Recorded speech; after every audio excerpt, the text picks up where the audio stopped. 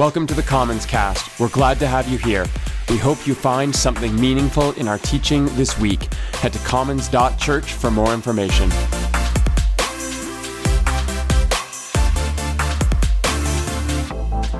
All right, the Gospel of Mark, part 2. And the reason this is part 2 is because this fall we worked through the first half of this Gospel. For Lent, we are picking up the story where we left off and following it through to its conclusion. Now, last week, we just completed a series called Beautiful Body in the first letter to the Corinthians. If you missed any of that series, you should absolutely also go and check it out online. It was a lot of fun. We talked about bodies and love and tongues and resurrection. Paul really liked to pack a lot into his letters. But for our recap today, I actually want to reach all the way back to the Gospel of Mark, part 1, so that we can get ourselves situated for the journey ahead. And in the first half of the series, one of the things we talked about was the pace of Mark. Like Paul likes to pack a lot into his letters, Mark likes to move the story at a clip. In fact, it's one of my favorite parts about Mark. The author isn't really a character in the story. He hangs back. He doesn't add a lot of commentary. He doesn't think you need your hand held. He just lays out the narrative. This happened, then this happened, then this happened, then this. What do you think about all that? It's actually a very Jewish way of telling a story. As if Mark is trying to draw the answers out of you. And that might not seem all that odd until maybe you think about the Gospel of John, for example. Probably, maybe, one of the most famous verses in our Bible. For God so loved the world that he gave his one and only Son, that so whoever believes in him shall not perish but have eternal life. For God did not send his Son into the world to condemn it, but to save the world through him. It's beautiful, right? Incredibly important for our Christian faith, but that's not actually Jesus talking. That's John explaining the story to you. It's a cinematic terms, that's what we call an exposition dump. And by the way, if that's not enough for you, most scholars agree that the author of the Gospel of John has written himself into the story as the, quote, disciple Jesus loved. Bold move, John. Now, I happen to love that, actually. I think that that is an explicit invitation for all of us to put ourselves in the story with Jesus. It's great. But it's also very different from the way the writer of the Gospel of Mark approaches things. In fact, we'll get to this in a few weeks, but the earliest copies of the Gospel of Mark, they end with Jesus' death. Resurrection is an implication you're supposed to come to on your own. It's not an exposition in Mark. And that should ground how we read this gospel. Things happen, and then we are invited to ask ourselves, what does it mean? And so that's what we did this fall. We talked about Jesus calling disciples from unexpected corners. And we saw Jesus engage in a series of physical healings that had implications for our social paradigms. We watched Jesus confront religious leaders, and by extension, religious assumptions. We saw him teach with story rather than explanation. Calm storms that raged overseas, then calm storms that raged within our psyches. And all of these have implications for how we understand good news. But we're not being told by Mark, we're being shown. And I'm not going to say that's better or it's more effective. I mean, who am I to tell John how to do his job?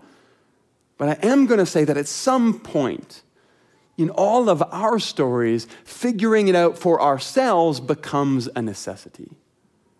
And Mark gets that.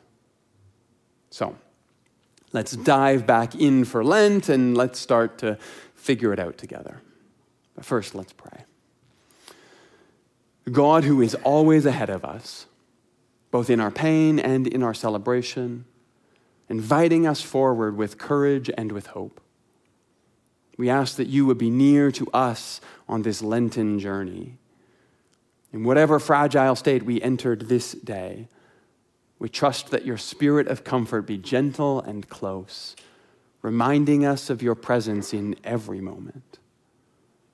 Might we remember both our constant need of you, but also the implication that that brings, our dependence on each other as well. Where we can, might we become a source of encouragement and strength for the person beside us. Might we help to carry their burden this season as well. And in that, might even we point toward new life and resurrection. A world infused with peace that encompasses more than just the laying down of arms, but the healing of wounds and the space to be honest with ourselves. May your peace that passes understanding take shape not just as an extraordinary claim, but as justice for all.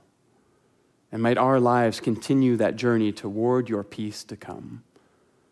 In the strong name of the risen Christ we pray. Amen. Okay, the Gospel of Mark. And this week we are picking up in chapter 6 with a pretty famous story.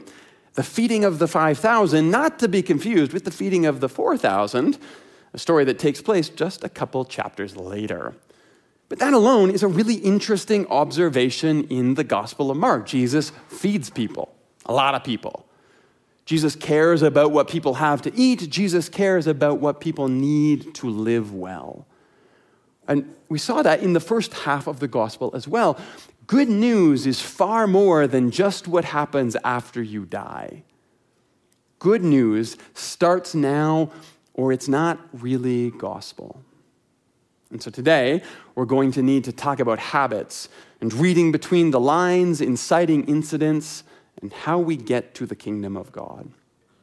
But first, let's talk about lunch. Some of you know this about me, but I like my rhythms. I walk my dog on the same loop twice a day every day. I have worn the same clothes to work every Sunday for close to a decade now. By the way, that's not just in your head, it's true. I write my sermons on the same day every week. I make the same coffee the same way every morning when I get to work, and I love all of that. But those rhythms extend very much into lunch. See, I have this thing where I will find a new dish that is delicious and easy and readily accessible. That's basically my criteria for food. And then I will, without external intervention, I will eat that dish every day for months on end until one day, the absolute revulsion will kick in and I will find myself literally unable to take one more bite of that particular food for a minimum of, let's say, 6 months. Apparently, a therapist told me this morning that's a real thing. It's called a food jag. Who knew? There was a period a few years ago where I ate the exact same breakfast burrito every day for probably a year. I would make them in these large batches and freeze them, and I would pull one out every morning, and I did this for months and months on end until literally one day I was halfway through the same breakfast burrito I had eaten for months, and I could not force myself to take another bite. 217.5 days of breakfast burritos. That smell of egg and salsa is still locked somewhere traumatic in the back of my mind. I've never been back since. But generally, this works for me. I'm pretty comfortable with my idiosyncrasies. I've had them for a very long time. It is amusing, however, to see some of those patterns start to show up in my kids. My son, who is 10 now, every day comes home and makes himself 2 microwaved veggie dogs on cold buns slathered in ketchup. And on the one hand, it makes me gag, but on the other hand, I appreciate the commitment. So, when I hear about 5,000 people about to sit down to the same meal of fish and bread, and then, only a couple chapters later, to do it all over again, it warms my habitual heart. So, let's take a closer look at this very simple, and yet I think very important symbolic meal. However, before we open Mark's account, let's remember what we talked about just a few days ago on Ash Wednesday. Jesus' cousin and friend, John the Baptist, has just been murdered, executed by a violent pseudo-king named Herod Antipas. And in a very Mark-like way, our gospel moves directly from that story into this one with no gap, leaving us to wonder about what that might have been like for Jesus. However, if we look to the parallel in Matthew, we get some of that interpersonal commentary I was talking about earlier. This is Matthew 14. When Jesus heard what had happened to John the Baptist, he withdrew by boat privately to a solitary place.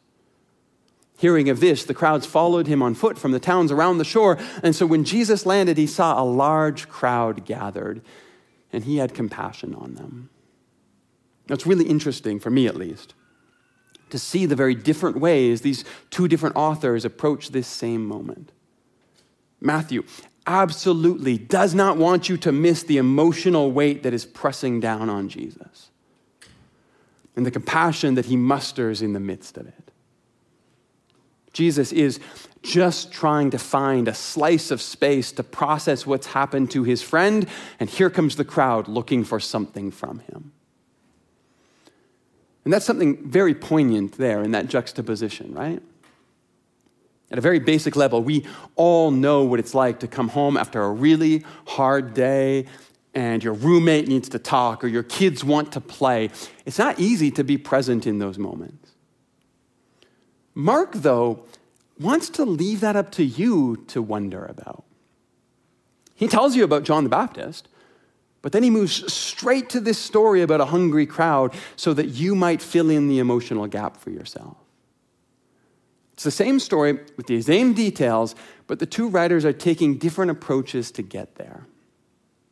And at the very least, I think that is a reminder for us to slow down and ask questions when we read the Bible. Like, what's going on between the verses? What's happening here that's left unsaid? What emotion should I, or maybe would I have if I found myself in this situation?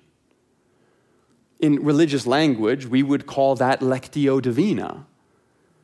But at a very basic level, this is just exactly the kind of interrogation that Mark is hoping you will wrestle with as you read his words. In fact, as I said earlier, it's a very Jewish form of storytelling. Outlining a narrative and then leaving lots of room for you to fill things in imaginatively. Actually, a few weeks back, at the start of the year, I was telling the story of Jacob and Esau. And I was riffing on some of the questions that I had about what had happened to Esau off the page while the story followed Jacob. After all, if you remember, Esau returns unexpectedly at the end of the story as this wise, mature, older brother ready to reconcile with Jacob. But on Sunday night, during the question and response after the sermon, somebody asked me about why I thought those details were left untold. And I didn't really have a great answer for that. But I did say that I think sometimes those gaps can be a gift. Because more details might be satisfying to Bible nerds like me, but more space between the lines, that affords me more room to place myself in the story. To wonder about how I might respond. To ask what I would have needed to come to the place that Esau had, to question how I would respond if my friend had died and a gaggle of strangers wanted my attention and my lunch. So I think sometimes when you find yourselves frustrated that the Bible doesn't give you the answers, that's actually your signal from Spirit to let your imagination run wild for just a moment. So let's see how Mark tells the story. This is chapter 6, verse 31, and I'm going to read the whole story today. Because so many people were coming and going, Jesus and his disciples didn't have a chance to eat. So he said to them, "Come with me by yourselves to a quiet place and get some rest." So they went away by themselves in a boat to a solitary place. Remember, this is directly on the heels of the story of John the Baptist's death. But many who saw them leave recognized them and ran on foot from all the towns and got there ahead of them. So when Jesus landed and saw a large crowd, he had compassion on them because they were like sheep without a shepherd. And so he began teaching them many things. By this time, it was late in the day. So the disciples came to him. This is a remote place, they said, literally a wilderness or a desert. Hold on to that. And it's already very late, they added. So send the people away so they can go to the surrounding countryside and villages and they can buy themselves something to eat. But Jesus answered, "You give them something to eat." And they said to him, "That would take more than half a year's wages. Are we really supposed to go and spend that much money on bread and just give it to them to eat?" "How many loaves do you have?" he asked. "Go and see." When they found out, they said 5, and 2 fish, which to be fair, was nice of them to offer. So Jesus directed them to have all the people sit down in groups on the green grass. And by the way, green grass, that is not just a translator's flourish. That is right there in the text of Mark. Chloros kortos, green grass. It's actually quite conspicuous because of the alliteration. Remember, the disciples just described this area as a desert or a wilderness. Jesus sees green grass. The disciples think there's not nearly enough food to feed all these people, and Jesus says, you might be surprised. This is all very much part of the story. But they sat down in groups of hundreds and 50s, taking the 5 loaves and the 2 fish, and looking up to heaven, Jesus gave thanks and broke the loaves. Then he gave them to his disciples to distribute to the people. He also divided the 2 fish among them. They all ate and were satisfied. By the way, there's absolutely nothing here to suggest that anything miraculous has happened in the story. There is only the giving of thanks and the sharing of food, which results in the disciples picking up 12 basketfuls of broken bread and fish. The number of men who had eaten that day was 5,000. Now, the text here is actually quite clear that the number is referring to the men in the crowd only. A lot of the time in the New Testament, you will see the words for men or brothers being used to refer to a gathered community, and it's not intended to be gender specific, it's just part of the cultural designation in Greek. This number, though, is designated very much to refer to only the men in the crowd, which means that along with families, we're likely talking of 10 to 15,000 people, all with full bellies. But that's our story. There are a few pieces here, though, that I think are particularly interesting. First of all, in all of that section that I just read, Jesus only has 3 tiny lines. If you have one of those red letter Bibles in front of you, it's all pretty black and white, which makes me even more intrigued by what is in red. Come with me by yourselves to a quiet place and get some rest. You give them something to eat. How many loaves do you have? And if you look at the narrative, those are the 3 instigating incidents in the story.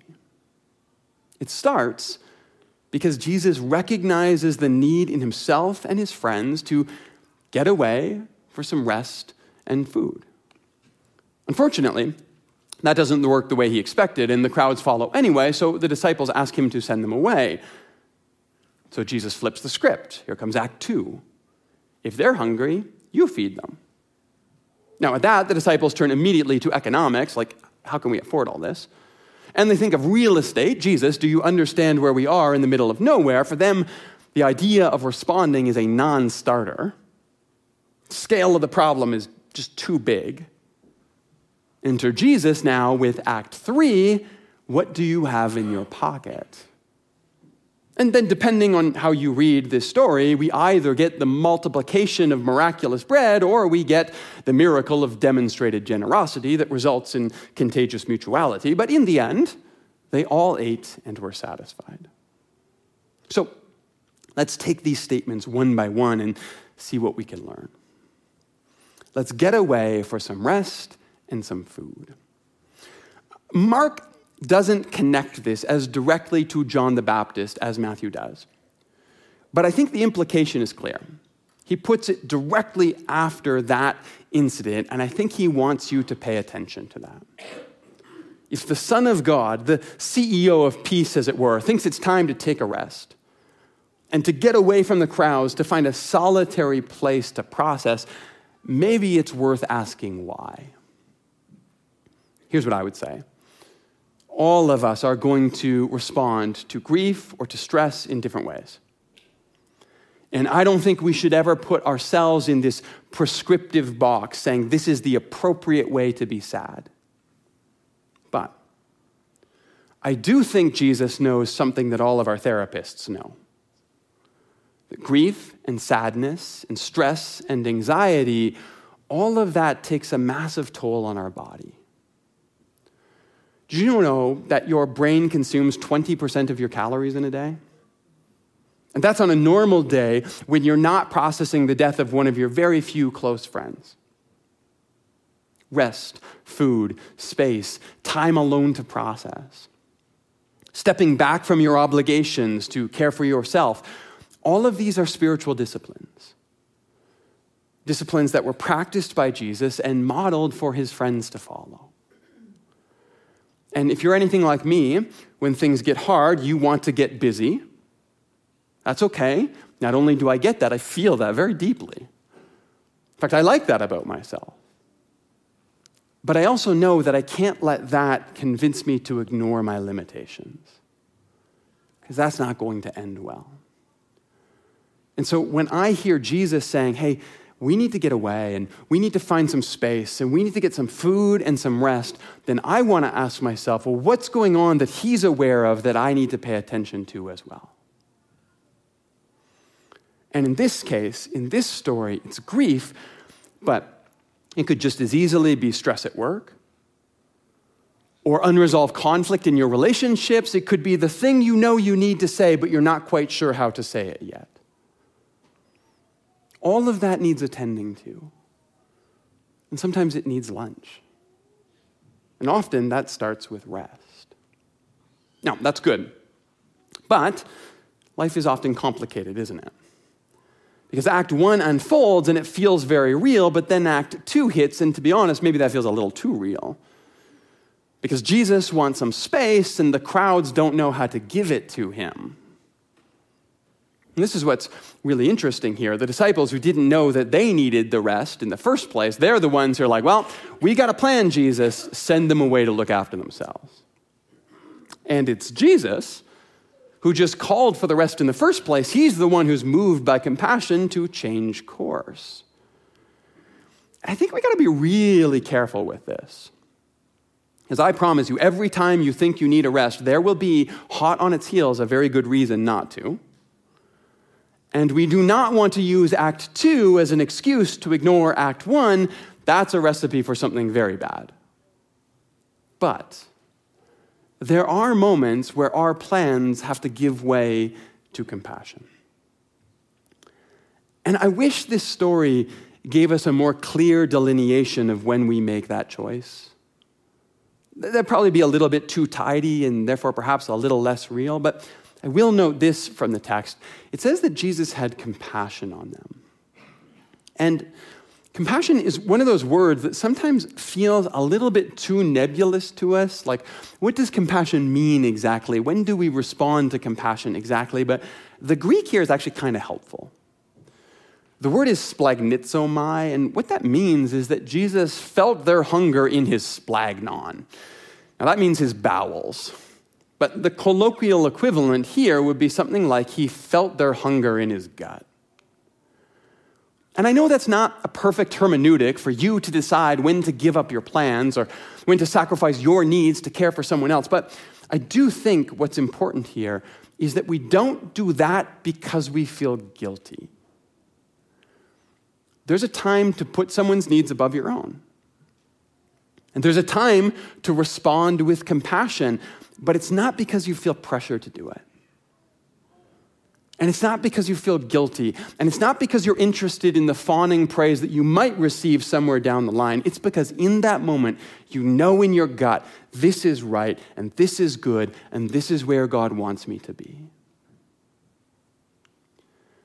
There's a difference between the compassion that moves you and the guilt that pushes you. And sometimes it's very hard for us to know the difference, but I think that Jesus did. And I think we should listen to that. And so we find that the Jesus who calls for rest now redirects his friends' attention and points them toward the need that's in front of them right now. To which they respond, look, are you kidding me? And again, that feels kind of real. I mean, we've had some big crowds here at the church, but nothing like the tens of thousands of people the disciples are staring at. Where do you start with lunch for that? And Jesus says, you start with what you've got. And look, I get it. That's about as cliched as it gets. And yet, like, what other answer is there? When you see a need, and you feel it in your gut, and you know somewhere deep inside that this is more than just an opportunity, this is where God wants you to be. then I think dreaming is great, and I think planning is important. I think prayer is essential, but sometimes before anything else, what you do is you reach in your pocket and you see what you have and you get to work and you trust that God will meet you there. That's how every good thing starts.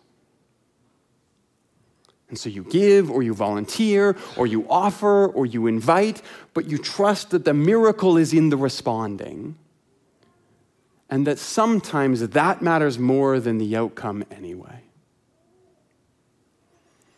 See, I'll be honest here. I don't think it's an accident that Mark leaves the miraculous up to interpretation. As I said before, there's no indication in the text here how we get from the blessing of the food to the handing out to everyone eating, and I think that's by design. Because sometimes you start with what you've got and God responds, and sometimes you start with what you've got and your neighbor responds. And both of them can be absolutely equally supernatural. Because that's the kingdom of God. It's not how we get there, it's that no one is left empty in the end. And that's about as good a place to enter Lent and our journey toward Easter as I can imagine. This reminder to rest. This call to change course when necessary.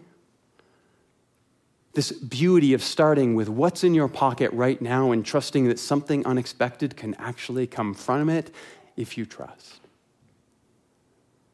That's the story that all of us are invited to. That's the story that leads us to resurrection and new life. Let's pray. God, thank you for these stories that you continue to invite us into. Stories where we are unsure if we have enough in our pocket right now. Stories where we are struggling to find our place. Who are we? What character are we? What's our role? Stories where the need seems too big, and so we back away. And yet in this Lenten season, you call us forward into each of those tales to say, you start with what you have. And that small moments of generosity can inspire a divine response. They can inspire a mutuality and commitment. But in the end, together, our stories, connected and woven together, pointed toward the kingdom of God, can tangibly change our slice of this world. And if we can believe that, and we can bring our full selves to that story, perhaps we can see something incredible, something like resurrection in ourselves this Easter as well. In the strong name of the risen Christ we pray. Amen. Hey, Jeremy here, and thanks for listening to our podcast. If you're intrigued by the work that we're doing here at Commons, you can head to our website, commons.church, for more information. You can find us on all of the socials at Commons Church. You can subscribe to our YouTube channel where we are posting content regularly for the community. You can also join our Discord server. Head to commons.church/Discord for the invite, and there you will find the community having all kinds of conversations about how we can encourage each other to follow the way of Jesus. We would love to hear from you. Anyway, thanks for tuning in. Have a great week. We'll talk to you soon.